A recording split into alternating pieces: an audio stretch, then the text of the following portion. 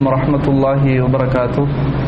إن الحمد لله نحمده ونستعينه ونستغفره ونعوذ بالله من شرور أنفسنا ومن سيئات أعمالنا من يهده الله فلا مضل له ومن يضلله فلا هادي له وأشهد أن لا إله إلا الله وحده لا شريك له وأشهد أن محمدا عبده ورسوله أما بعد فقد قال الله تعالى في القرآن العظيم والفرقان المجيد أعوذ بالله من الشيطان الرجيم بسم الله الرحمن الرحيم يا أيها الذين آمنوا اتقوا الله حق تقاته ولا تموتن إلا وأنتم مسلمون اللهم صل على محمد وعلى آل محمد كما صليت على إبراهيم وعلى آل إبراهيم إنك حميد مجيد اللهم بارك على محمد وعلى آل محمد كما باركت على إبراهيم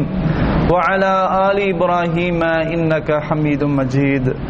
அன்புள்ள சகோதரர்களே, பெரியோர்களே, நாம் எல்லாம் புனித மிகுந்த ரமலானுடைய ஆரம்ப கட்டத்தில் அல்லாஹுவை வணங்கிய வண்ணம் இங்கு நாம் ஒன்று கூடியிருக்கிறோம். அல்லாஹுவினுடைய மார்க்கத்தை அறிந்து கொள்ள வேண்டும், அதன் அடிப்படையில் நமது வாழ்க்கையில் செயல்படுத்த வேண்டும் என்ற தூய எண்ணத்தில் இங்கு திரளாக கூடியிருக்கிறோம். அல்லாஹ் சுப்ஹானஹு வ தஆலா நமது தூய்மையான எண்ணங்களுக்கு ஏற்ப நற்கூலிகளை வழங்கி அருள் புரிவானாக என்று ஆரம்பத்தில் பிரார்த்தனை செய்து கொள்கிறேன். அன்புள்ளவர்களே, இன்றைய ஜும்மா உரையில் ஹத்தீப் அவர்கள் நோன்பின் மாண்புகளை மிக அழகாகவும் தெளிவாகவும் சுருக்கமாகவும் குறிப்பிட்டுள்ளார்கள். அதாவது அல்லாஹ் சுப்ஹானஹு வ தஆலா நமக்கு இந்த நோன்பை கடமையாக்கி இருக்கிறார். மார்க்க சட்டங்களை நமக்கு வழிமுறையாகவும் ஆக்கியிருக்கிறான். எனவே இந்த ரமலானுடைய இந்த காலம் உண்மையிலேயே நன்மைகளை அதிகம் அதிகம் சேகரிக்கக்கூடிய மிக முக்கியமான வசந்த காலமாக இருக்கிறது. எனவே இந்த காலத்தில நன்மைகளை அதிகம் அதிகம் செய்வதற்கு நாம் முனைய வேண்டும். நம்முடைய நேரங்களை வீணடித்து விடக்கூடாது. அதே போன்று இந்த மாதத்தினுடைய புனிதத்தை ஒவ்வொருவரும் அறிந்து கொண்டு அதன் அடிப்படையில் தமது செயல்பாடுகளை மாற்றி அமைக்க வேண்டும். அன்புள்ளவர்களே, இந்த ரமலானை நாம் அடைந்திருக்கிறோம் என்று சொன்னால் உண்மையிலேயே இது அல்லாஹ் நமக்கு வழங்கிய மிகப்பெரிய அருள், நிஅமத். ஏனென்று சொன்னால் எத்தனையோ சில முஸ்லிம்கள், நமது சகோதரர்கள் இப்போ வரையிலும் எதிரிகளால் தாக்கப்பட்டு கொண்டிருக்கிறார்கள். நோன்பனுடைய காலம் என்றும் கூட பாராமல் அந்த மக்களை துன்புறுத்துகிறார்கள். இன்னும் சில நமது சகோதரர்கள் நோன்பை முறையாக வெளிப்படுத்தாமல் மறைமுகமான நிலையிலும் இன்று எத்தனையோ சகோதரர்கள் வைத்துக் கொண்டிருக்கிறார்கள். இரவு வணக்கங்களையும் மறைமுகமாக நிறைவேற்றி கொண்டிருக்கிறார்கள். காரணம், வெளிப்படுத்தினால் இன்னும் அவர்களால் சரியான முறையில் வாழ முடியாது என்ற கட்டத்திற்கு இஸ்லாமிய சகோதரர்கள் சில ஊர்களில் இவ்வாறு இருக்கின்றார்கள். அல்லாஹ் சுப்ஹானஹு வ தஆலா நமக்கு ஒரு அற்புதமான ஒரு வாய்ப்பையும் அதற்குரிய ஏற்பாட்டையும் நமக்கு தந்திருக்கிறார். ஈமானை வெளிப்படையாக நாம் பயன்படுத்துவதற்கும் அதே போன்று ரமலானுடைய காலகட்டத்தில் இபாதத்துகளை நல்ல முறையிலே செய்வதற்கும் அல்லாஹ் சுப்ஹானஹு வ தஆலா நமக்கு ஒரு நல்ல சூழலை தந்திருக்கிறான். எனவே ரமலானை நாம் அடைந்திருக்கிறோம் என்றால் அது நிச்சயமாக அல்லாஹ்வுடைய அருள் என்று தான் சொல்ல முடியும். அல்லாஹ் சுப்ஹானஹு வ தஆலா திருமறை குர்ஆனிலே சொல்லும்போது, யா அய்யுஹன்னாஸ், மனிதர்களே, உஸ்குரு நிஅமத்தல்லாஹ், அல்லாஹ் வழங்கிய நியாமத்தை, அருட்கொடையை கொஞ்சம் நினைத்து பாருங்கள் என்று அல்லாஹ் சுப்ஹானஹு வ தஆலா கேட்கிறான். ஹல் மின் காலிகின் கைருல்லாஹி யர்சுகுக்கும் மினஸ் ஸமாஇ வல் அர்த், வானம் பூமியிலிருந்து உங்களுக்கு ரிஸ்க் அளிக்கிற அல்லாஹுவை தவிர வேறு ஒரு படைப்பாளன் உங்களுக்கு உண்டா என்று அல்லாஹ் சுப்ஹானஹு வ தஆலா கேட்கிறான். அப்போ அல்லாஹ்வுடைய அருளை, நியாமத்தை நாம் நினைத்து பார்க்க வேண்டும். நினைத்து பார்த்து இத்தனை அருள்களும் வானம் பூமியிலிருந்து அல்லாஹ் நமக்கு ஏற்படுத்தியிருக்கிற அத்தனை அருள்களும் நிச்சயமாக அல்லாஹ் ஒருவனால தான் இது நமக்கு கிடைக்கிறது, அவன் தான் இதை நமக்கு தருகிறான், அவனை தவிர்த்து வேறு ஒரு இலாஹ், வேறு ஒரு படைப்பாளன், கடவுள் யாரும் இல்லை என்பதையும் அல்லாஹ் சுப்ஹானஹு வ தஆலா இந்த இடத்திலே சிந்திக்க சொல்கிறான். அன்புள்ளவர்களே, கொஞ்சம் நினைத்து பாருங்கள், நமது சகோதரர்கள் எப்படியெல்லாம் ரமலானுடைய காலகட்டத்திலும் கூட எந்த அளவுக்கு பாதிக்கப்பட்டு கொண்டிருக்கிறார்கள். உண்மையிலேயே நாம கொஞ்சம் சிந்திச்சு பார்க்கணும். அல்லாஹ் சுப்ஹானஹு வ தஆலா நமக்கு மிகப்பெரிய ஒரு பாதுகாப்பை வழங்கி இருக்கிறான். உண்மையிலேயே இது மிகப்பெரிய அருள் என்பதை நாம் எல்லோருமே புரிந்து கொள்ள வேண்டும். அன்புள்ளவர்களே, இந்த ரமலானுடைய காலத்திலே நமது நேரங்களை வீணடித்து விடக்கூடாது, நமது நேரங்களை வீணாக கழிக்க கூடாது. எத்தனையோ சகோதரர்கள் நோன்பு காலத்திலும் கூட நேரங்களை வீணடிக்க கூடியவர்களாக இருக்கிறார்கள். தொலைக்காட்சி பெட்டிக்கு முன்னால் அமரக்கூடியவர்களாகவும், தவறான காட்சிகளை இன்னும் அவர்கள் பார்க்கக்கூடியவர்களாகவும், இப்படிப்பட்ட நிலையிலும் இன்றும் நமது சகோதரர்கள் தொடர்ச்சியாக செயல்பட்டு கொண்டிருக்கிறார்கள். இது முற்றிலுமாக தவிர்க்கப்பட வேண்டிய ஒன்று. ரமலானுடைய காலம் உண்மையிலேயே நன்மைகளை சேகரிக்கக்கூடிய, சம்பாதிக்கக்கூடிய வசந்த காலம். இந்த காலத்தினுடைய அருமை பெருமை புரியாமல் இன்னும் நேரங்களை வீணடித்துக் கொண்டிருக்கிறார்கள்.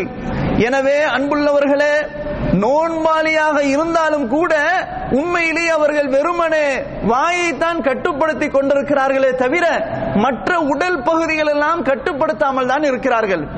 ஆனால் இந்த நோன்பில எந்த அர்த்தமும் கிடையாது.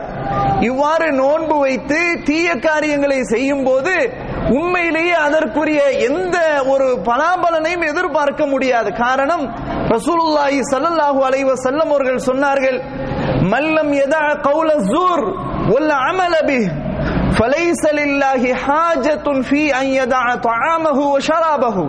சஹீஹுல் புகாரியில பார்க்கிறோம் இந்த ஹதீஸ. ரசூலுல்லாஹி ஸல்லல்லாஹு அலைஹி வஸல்லம் சொன்னார்கள், எவர் ஒருவர் பொய்யான பேச்சை விட்டுவிடவில்லையோ, மடமைத்தனத்தை விட்டுவிடவில்லையோ, இவர் தனது பானத்தையும் உணவையும் கட்டுப்படுத்தி தடுத்து வைப்பதில் அல்லாஹ்வுக்கு எந்த தேவையும் இல்லை என்று ரசூலுல்லாஹி ஸல்லல்லாஹு அலைஹி வஸல்லம் அவர்கள் சொன்னார்கள். அப்போ நோன்பு வைத்தால் மட்டும் போதாது, அதனுடைய சட்டங்களை பேண வேண்டும், உடலினுடைய பல அமைப்புகளையும் பேணி நடக்க வேண்டும். எனவே வெறுமனே நாம் சாப்பிடாமல் பருகாமல் இருந்தால் மட்டும் போதாது. இவ்வாறு இருந்து நாம் அதற்கு மாற்றமாக பொய் சொன்னால், மடமைத்தனத்தில் ஈடுபட்டால், அல்லாஹுவை வணங்காமல் இருந்தால், வீணாக கழிக்கக்கூடியவர்களோடு சேர்ந்து கூத்தடித்தால் அல்லாஹுக்கு எந்த தேவையும் கிடையாது என்று ரசூலுல்லாஹி ஸல்லல்லாஹு அலைஹி வஸல்லம் அவர்கள் சொன்னார்கள். அப்போ நோன்பு வைத்து எந்த பிரயோஜனமும் இல்லை. எனவே அன்புள்ள நோன்பாளிகளே, நேரங்களை வீணாக கழிக்க கூடாது. நோன்பினுடைய மாண்பை புரிந்து, அதனுடைய நன்மையை புரிந்து, உண்மையிலேயே அதன் அடிப்படையிலே இறையச்சத்தை வளர்த்து கொள்ள வேண்டும். அல்லாஹு சுப்ஹானஹு வ தஆலா திருமறை குர்ஆனிலே சொல்லும்போது, யா அய்யுஹல்லதீன ஆமனு, விசுவாசம் கொண்டவர்களே, குதிப அலைக்குமுஸ் ஸியாம், உங்களுக்கு நோன்பு கடமையாக்கப்பட்டுள்ளது, கமா குதிப அலல்லதீன மின் கப்லிக்கும், உங்களுக்கு முன்னர் வாழ்ந்த சமுதாயத்திற்கு எவ்வாறு நோன்பு கடமையாக்கப்பட்டுள்ளதோ அதுபோன்று உங்களுக்கும் கடமையாக்கப்பட்டுள்ளது. காரணம், லஅல்லக்கும் தத்தகூன், நீங்கள் தக்வா உடையவர்களாக, இறைவனை அஞ்சி வாழக்கூடியவர்களாக மாற வேண்டும் என்பதற்காகத்தான் அல்லாஹு சுப்ஹானஹு வ தஆலா இந்த நோன்பையே நமக்கு தந்திருக்கிறான் என்றால், கொஞ்சம் சிந்தனை செய்து பாருங்கள். இந்த நோன்பு நமக்கு என்ன பயிற்சியை வழங்குகிறது? தக்வா என்ற உயரிய பயிற்சியை நமக்கு கொடுக்கிறது. அந்த பயிற்சியை பெற்று ஈமானை இன்னும் வலு சேர்த்து, நம்முடைய இபாதத்துகளை அமல்களை அதிகப்படியாக சேர்த்து உண்மையிலே நம்முடைய நோன்பை இவ்வாறு கழிக்க வேண்டும். அன்புள்ளவர்களே, எனவே இந்த நோன்பிலே நாம் முழுமையாக 30 நாட்களையும், இந்த ரமலான் மாதம் முழுவதையும் நல்ல முறையிலே நாம் கழிக்க வேண்டும். அன்புள்ளவர்களே, இந்த நோன்பை பொறுத்தவரையில் உண்மையிலேயே பாவங்கள் மன்னிக்கப்படக்கூடிய ஒரு மாதம். இந்த ரமலானுடைய மாதம் பாவங்களை அழிக்கக்கூடிய மாதம். எனவே அல்லாஹ்விடத்தில் அதிகம் தௌபா செய்ய வேண்டும், பாவ மன்னிப்புகளை கோர வேண்டும், நேரங்களை வீணடித்து விடக்கூடாது. அல்லாஹு சுப்ஹானஹு வ தஆலா இந்த ரமலானுடைய காலத்தை பாவங்களை மன்னிக்கப்படக்கூடிய காலங்களாக அல்லாஹ் ஏற்படுத்தி தந்திருக்கிறான். எனவே தான் சொர்க்கத்தினுடைய வாசல்கள் திறக்கப்பட்டு நரகத்தினுடைய வாசல்கள் மூடப்பட்டு ஷைத்தான்களுக்கு விலங்கிடப்படக்கூடிய மிக முக்கியமான மாதம் இந்த ரமலானுடைய மாதம் என்பதையும் நாம் கவனத்திலே கொள்ள வேண்டும். அப்படியானால் சுவர்க்கத்திற்கு போகக்கூடிய பாதைகளை அல்லாஹ் தெளிவாக திறந்து வைத்திருக்கிறான், நரகத்தினுடைய பாதைகளை எல்லாம் அடைத்து வைத்திருக்கிறான், ஷைத்தான்களுக்கு விலங்கிடப்பட்டு அவனுடைய சேட்டைகளை அல்லாஹ் தடுத்து வைத்திருக்கிறான். இந்த அற்புதமான இந்த வாய்ப்பை பயன்படுத்தி சுவர்க்கத்திற்கு போகக்கூடிய காரியங்களை நாம் செய்து அதற்குரிய ஏற்பாடுகளை நாம் துரிதப்படுத்த வேண்டும்.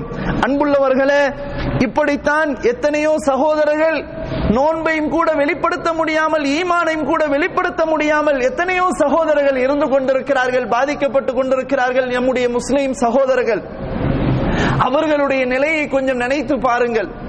அவர்களுடைய நிலையை கொஞ்சம் நினைத்து பாருங்கள். நாம் எப்படி இருக்கிறோம், அவர்களுடைய வாழ்க்கை என்ன? ஒரு அச்சமுள்ள சூழ்நிலையில் அவர்கள் வாழ்ந்து கொண்டிருக்கிறார்கள். நாம் அல்லாஹ்வுடைய அருளால் அச்சமற்ற நிலையில இருந்து கொண்டிருக்கிறோம். அப்படிப்பட்ட அச்ச சூழ்நிலையில் அவர்கள் இருந்தாலும் இந்த நோன்பினுடைய மாண்பை எவ்வளவு அழகாக அறிந்து வைத்து அதனுடைய சிறப்புகளை புரிந்து வைத்து அவர்கள் அல்லாஹ்வுக்காக வேண்டி நிறைவேற்றி கொண்டிருக்கிறார்கள். இவ்வளவு அச்சமற்ற நிலையிலே நாம் இருக்கக்கூடிய நாம், பல்வேறு நியாமத்துகளை அருள்கொடைகளை பெற்றிருக்கக்கூடிய நாம், அல்லாஹ்வுடைய மார்க்கத்தை இபாதத்துகளை நாம் எந்த அளவிற்கு செய்து கொண்டிருக்கிறோம் என்பதைத்தான் இந்த நேரத்திலே நானும் நீங்களும் சுய பரிசோதனை செய்து பார்க்க கடமைப்பட்டிருக்கிறோம். அன்புள்ளவர்களே, இந்த ரமலானுடைய மாதத்திலே காலையிலே எவ்வாறு நாம் நோன்பு நோற்று இருக்கிறோமோ பகல் காலங்களில், அதுபோன்று இரவு காலங்களில் அல்லாஹுவை வணங்கக்கூடிய நிலையிலே நாம் மாற வேண்டும். அதிலே சோம்பேறித்தனத்தை ஏற்படுத்திவிடக் கூடாது.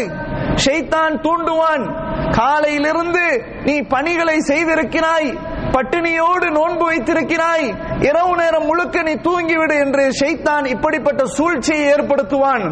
அதற்கு நாம் இடமளிக்க கூடாது. அல்லாஹ்வை நின்று வணங்க வேண்டும். காரணம், நம்முடைய பாவங்கள் எல்லாம் மன்னிக்கப்படுகின்றன. ரசூலுல்லாஹி ஸல்லல்லாஹு அலைஹி வஸல்லம் அவர்கள் சொன்னார்கள், மன் காம ரமலான ஈமானன் வஹ்திசாபன் குஃபிர லஹு மா தகத்தம மின் தம்பிஹி. எவர் ஒருவர் ரமலானில் இரவிலே நின்று வணங்குகிறாரோ அவருடைய சிறு பாவங்கள் மன்னிக்கப்படுகின்றன என்று ரசூலுல்லாஹி ஸல்லல்லாஹு அலைஹி வஸல்லம் அவர்கள் சொன்னார்கள்.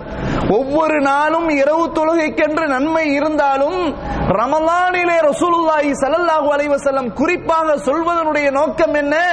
அதற்கென்று தனி சிறப்பு இருக்கிறது, அதற்கென்று தனி மகத்துவம் இருக்கிறது, அதற்கென்று அல்லாஹ் சுப்ஹானஹு வ தஆலா ஸ்பெஷலாக நன்மைகளை ஏற்படுத்தி இருக்கிறான். எனவே ரமலானிலே இரவிலே நாம் நின்று வணங்கினாலே நம்முடைய பாவங்கள் அல்லாஹ் சுப்ஹானஹு வ தஆலா அழித்துக் கொண்டிருக்கிறான். எனவே அப்படிப்பட்ட பாக்கியத்தை நாம் பெற வேண்டும். அன்புள்ளவர்களே, நோன்பு வைக்கும் போதும் கூட தூய்மையான எண்ணத்திலே அல்லாஹுக்காக வேண்டி இஹ்லாஸோடு மன தூய்மையோடு நாம் நோன்பு நோக்க வேண்டும். அப்படி நோன்பு நோற்றாலும் அல்லாஹு சுப்ஹானஹு வ தஆலா நம்முடைய சிறு பாவங்களை எல்லாம் மன்னிக்கிறான். மன் ஸாம ரமலான ஈமானன் வஹ்திசாபன் குஃபிர லஹு மா தகத்தம மின் தம்பிஹி. எவர் ஒருவர் ரமலானிலே ஈமானோடும் அல்லாஹ்விடத்திலே நன்மையை எதிர்பார்த்தவாறும் நோன்பு வைக்கிறாரோ அவருடைய சிறு பாவங்கள் மன்னிக்கப்படுகின்றன என்று ரசூலுல்லாஹி ஸல்லல்லாஹு அலைஹி வஸல்லம் அவர்கள் சொன்னார்கள்.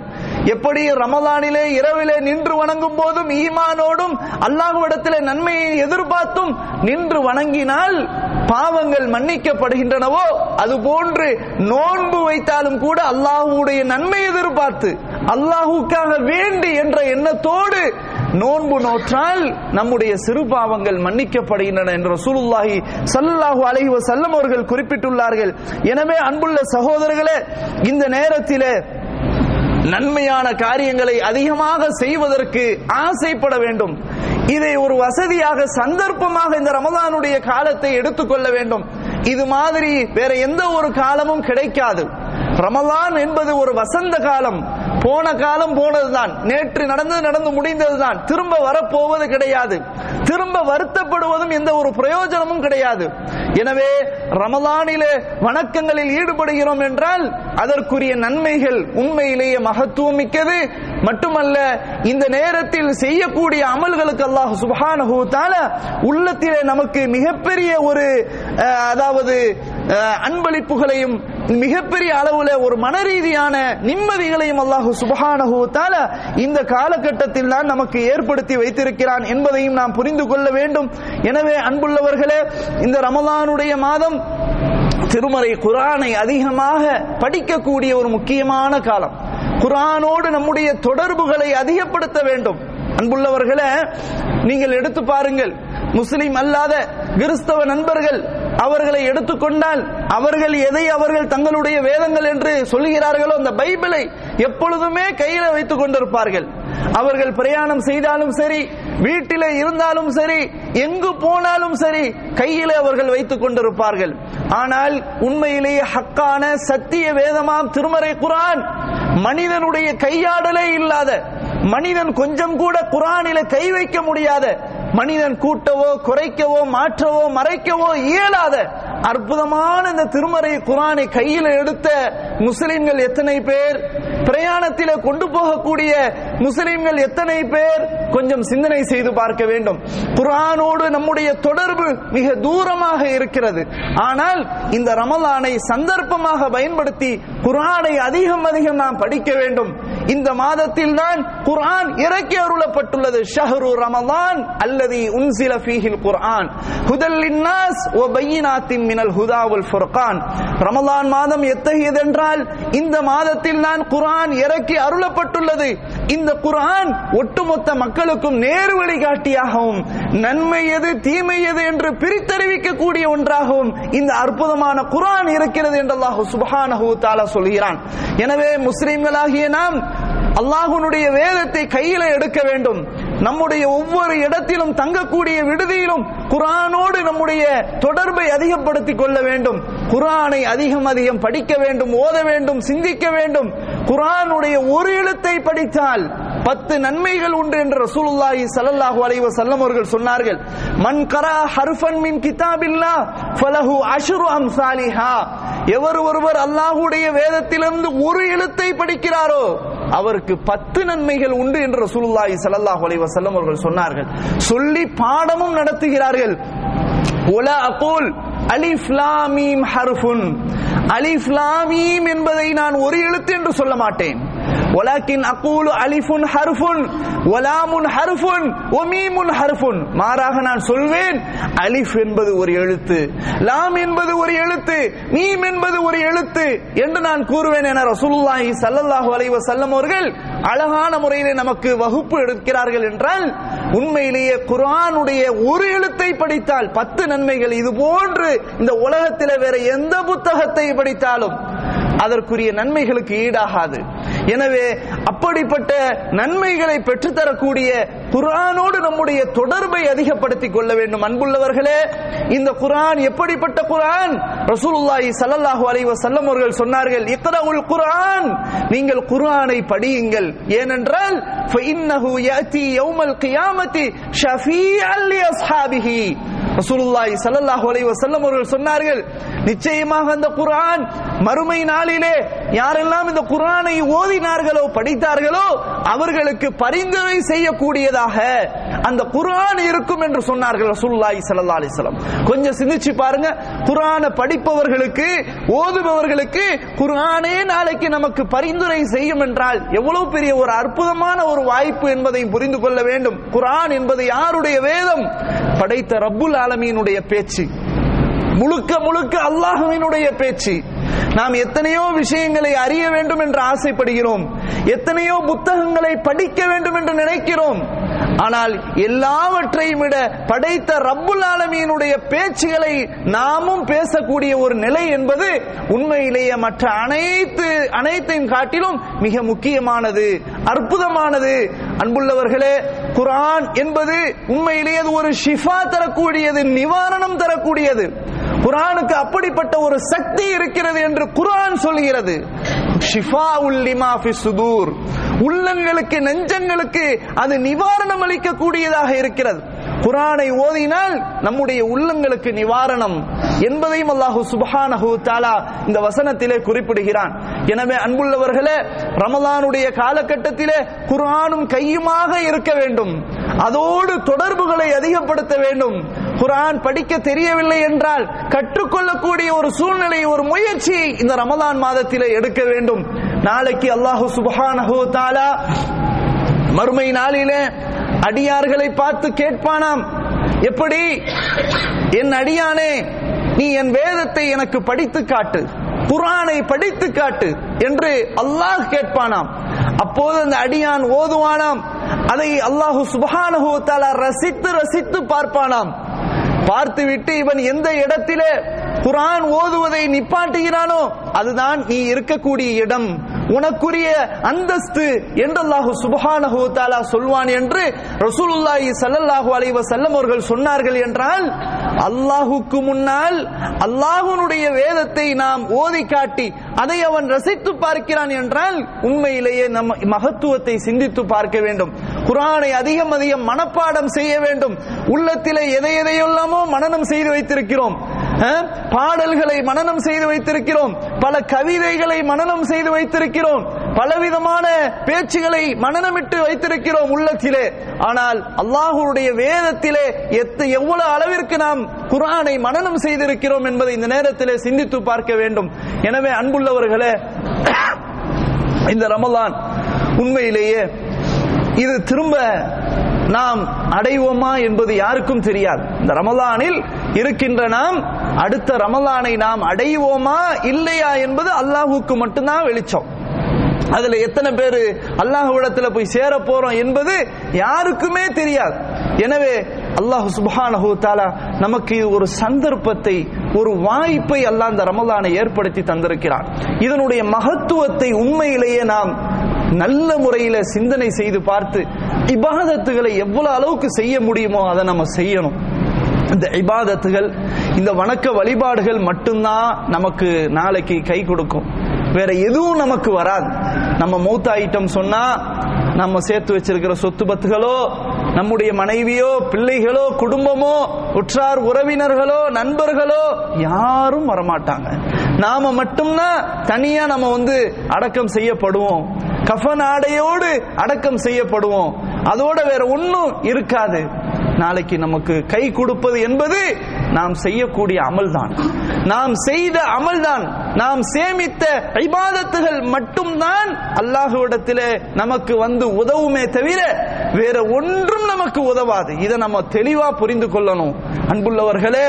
எனவே அந்த நாம் தனி கட்டையாக அந்த கபரு குழியிலே நாம் வைக்கப்படுவோமே, நாளைக்கு மறுமை நாள்ல தனி நபராக விசாரணை செய்யப்படுவோமே, இதை கொஞ்சம் சிந்தனை செய்து பார்க்க வேண்டும். எனவே அந்த இடத்திலே நமக்கு உதவியாளர்கள் யாரும் இருக்க முடியாது. தனிப்பட்ட முறையிலே நாம் நிற்போம். அல்லாஹ்விடத்திலே தனிப்பட்ட முறையிலே விசாரணைக்கு உட்படுவோம். எனவே அந்த விசாரணைக்கு பயந்து, மௌத்துக்கு பயந்து, மௌத்துக்கு பிறகு உள்ள வாழ்க்கையை உணர்ந்து நம்முடைய இபாதத்துகளை சேர்க்கணும், சேகரிக்கணும், அதுல ஆசைப்படணும். அல்லாஹ் சுப்ஹானஹு வ தஆலா இந்த உலகத்தை நன்மைகளாக சேகரிக்கக்கூடிய மைதானமாக அல்லாஹ் ஆக்கியிருக்கிறான், சோதனை களமாக அல்லாஹ் ஆக்கியிருக்கிறான். எனவே இந்த சோதனை களத்திலே, இந்த மைதானத்திலே அல்லாஹுவை வணக்கம் செய்வதற்கு எந்த அளவிற்கு நாம் பாடுபட வேண்டும், முயற்சி செய்ய வேண்டும் என்பதை எடுத்துக்கொண்டு பாடுபட்டால் மட்டும்தான் அல்லாஹ்விடத்திலே தப்பிக்க முடியுமே தவிர்த்து யாரும் நமக்கு உதவி செய்ய முடியாது. அருள்மறை திருமறை குர்ஆன் நமக்கு உணர்த்துகிறது, அல்லாஹ் சுப்ஹானஹு வ தஆலா இப்படிப்பட்ட ஒரு நிலையை யாருக்கும் தரக்கூடாது. நாளைக்கு அல்லாஹ் ரப்புல் ஆலமீன் ஒரு மனிதனை குற்றவாளியாக பிடித்து விட்டால், அல்லாஹ் சுப்ஹானஹு வ தஆலா நாளைக்கு ஒரு அடியானை குற்றவாளியாக தண்டனைக்குரியவனாக ஆக்கிவிட்டால், குர்ஆன் பேசுகிறது, அந்த மனிதன் சொல்வானாம், நரக வேதனையை தாங்க முடியாமல் பயந்த வண்ணம் சொல்வானாம், யா அல்லாஹ், யா அல்லாஹ், எனக்கு தரக்கூடிய வேதனைக்கு பதிலாக என்னுடைய துணைவி மனைவி இருக்கிறாள், அவளுக்கு கொடு என்று சொல்வானாம். சுப்ஹானல்லாஹ், எப்படி அவனுடைய வார்த்தை மாறுகிறது என்று பாருங்கள். அல்லாஹ் பிடித்து விட்டால், குற்றவாளியாக அங்கு அவனுக்கு நிரூபணம் ஆகிவிட்டால் அவன் பேசக்கூடிய வார்த்தையை பாருங்கள். இந்த உலகத்திலே வாழும்போது என் மனைவிதான் என் துணைவிதான் என்று உயிருக்கு உயிராக பாசத்திற்குரியவனாக இருக்கின்ற அவன் நாளைக்கு மறுமையிலே தண்டனைக்குரியவனாக மாறிவிட்டால், யா அல்லாஹ் வ சாஹிபதிஹி, எனது மனைவியை நீ பிடித்துக்கொள், எனக்கு கொடுக்கக்கூடிய தண்டனைகளை அவளுக்கு கொடுத்து விடு என்று சொல்வானாம்.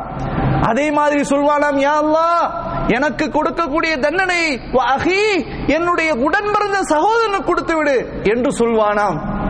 கொஞ்சம் சிந்தனை செய்து பாருங்கள்.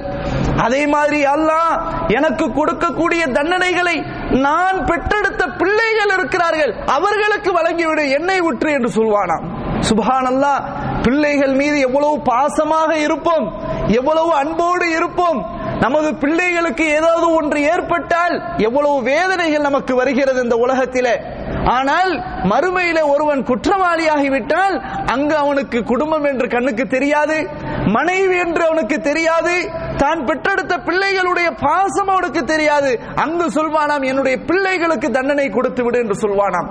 சுருக்கமாக அந்த அடியான் சொல்வானான், ஒமன் ஃபில் அர்தி ஜமீஆ, யா அல்லாஹ் பூமியில் இருக்கக்கூடிய அனைவருக்கும் கொடுத்து விடு தண்டனையை, எனக்கு மட்டும் கொடுத்து விடாதே, என்னை மட்டும் விட்டு விடு என்று கதறுவானாம். அந்த மறுமை நாள் அல்லாஹ் சுப்ஹானஹு வ தஆலா விடுவானாம்? விடமாட்டான். அவன் எப்படிப்பட்ட நீதியாளன், நேர்மையாளன். எவர் ஒருவர் குற்றம் செய்கிறாரோ அவருக்கு தான் பாதிப்பு, அவருக்கு தான் தண்டனை. அல்லாஹ் விடமாட்டான். கல்லா சும்ம யுன்ஜீஹி கல்லா இன்னஹா லல்லா நஸாஅத்தல் லிஷவா ததுஉ மன் அத்பர வ தவல்லா. அப்படி கிடையாது. இதோ அங்கு கொழுந்து விட்டு எரியக்கூடிய நரக நெருப்பில் அவனை தூக்கி வீசுங்கள், அவன் குப்புற அழைக்கப்படுவான், அதிலே அவன் விழுந்து விடுவான். அப்படி விழும்போது, நரகத்திலே விழும்போது, நஸாஅத்தல் லிஷவா, அவனுடைய உடம்புகள் எல்லாம் அப்படியே சுட்டு பொசிக்கும் போது தோள்கள் எல்லாம் அப்படியே கருகி போய் வரும் என்று அல்லாஹ் சுப்ஹானஹு வ தஆலா சொல்றான். அல்லாஹ் எப்படி சொல்றான்? நஸாஅத்தல் லிஷவா, அவனுடைய தோள்களை அப்படியே கழட்டி விட்டு அது கொழுந்து எரிக்கும் என்று அல்லாஹ் இங்கு சொல்கிறான் என்றால், உண்மையிலேயே அல்லாஹ்வுடைய பயம் நமக்கு ஏற்படணும். இந்த ரமலானுடைய நேரத்திலே கூடுதலாக அல்லாஹ்வுடைய அச்சத்தை நாம் வளர்த்து கொள்ள வேண்டும். எனவே மற்றவர்களை பார்த்து அவர்கள் இபாதத் செய்யலையே, அவர்கள் டிவி பார்த்து கொண்டுதானே இருக்கிறார்கள், அவர்கள் மொபைல்ல தவறான காட்சிகளை இன்னும் பார்த்து கொண்டுதானே இருக்கிறார்கள், அதற்கு நாம் பரவாயில்லை என்று சொல்லி நம்முடைய வணக்க வழிபாடுகளை குறைத்துவிடக் கூடாது. மற்றவர்களை பார்த்து இபாதத்துகளை நாம் மாற்றிவிடக் கூடாது.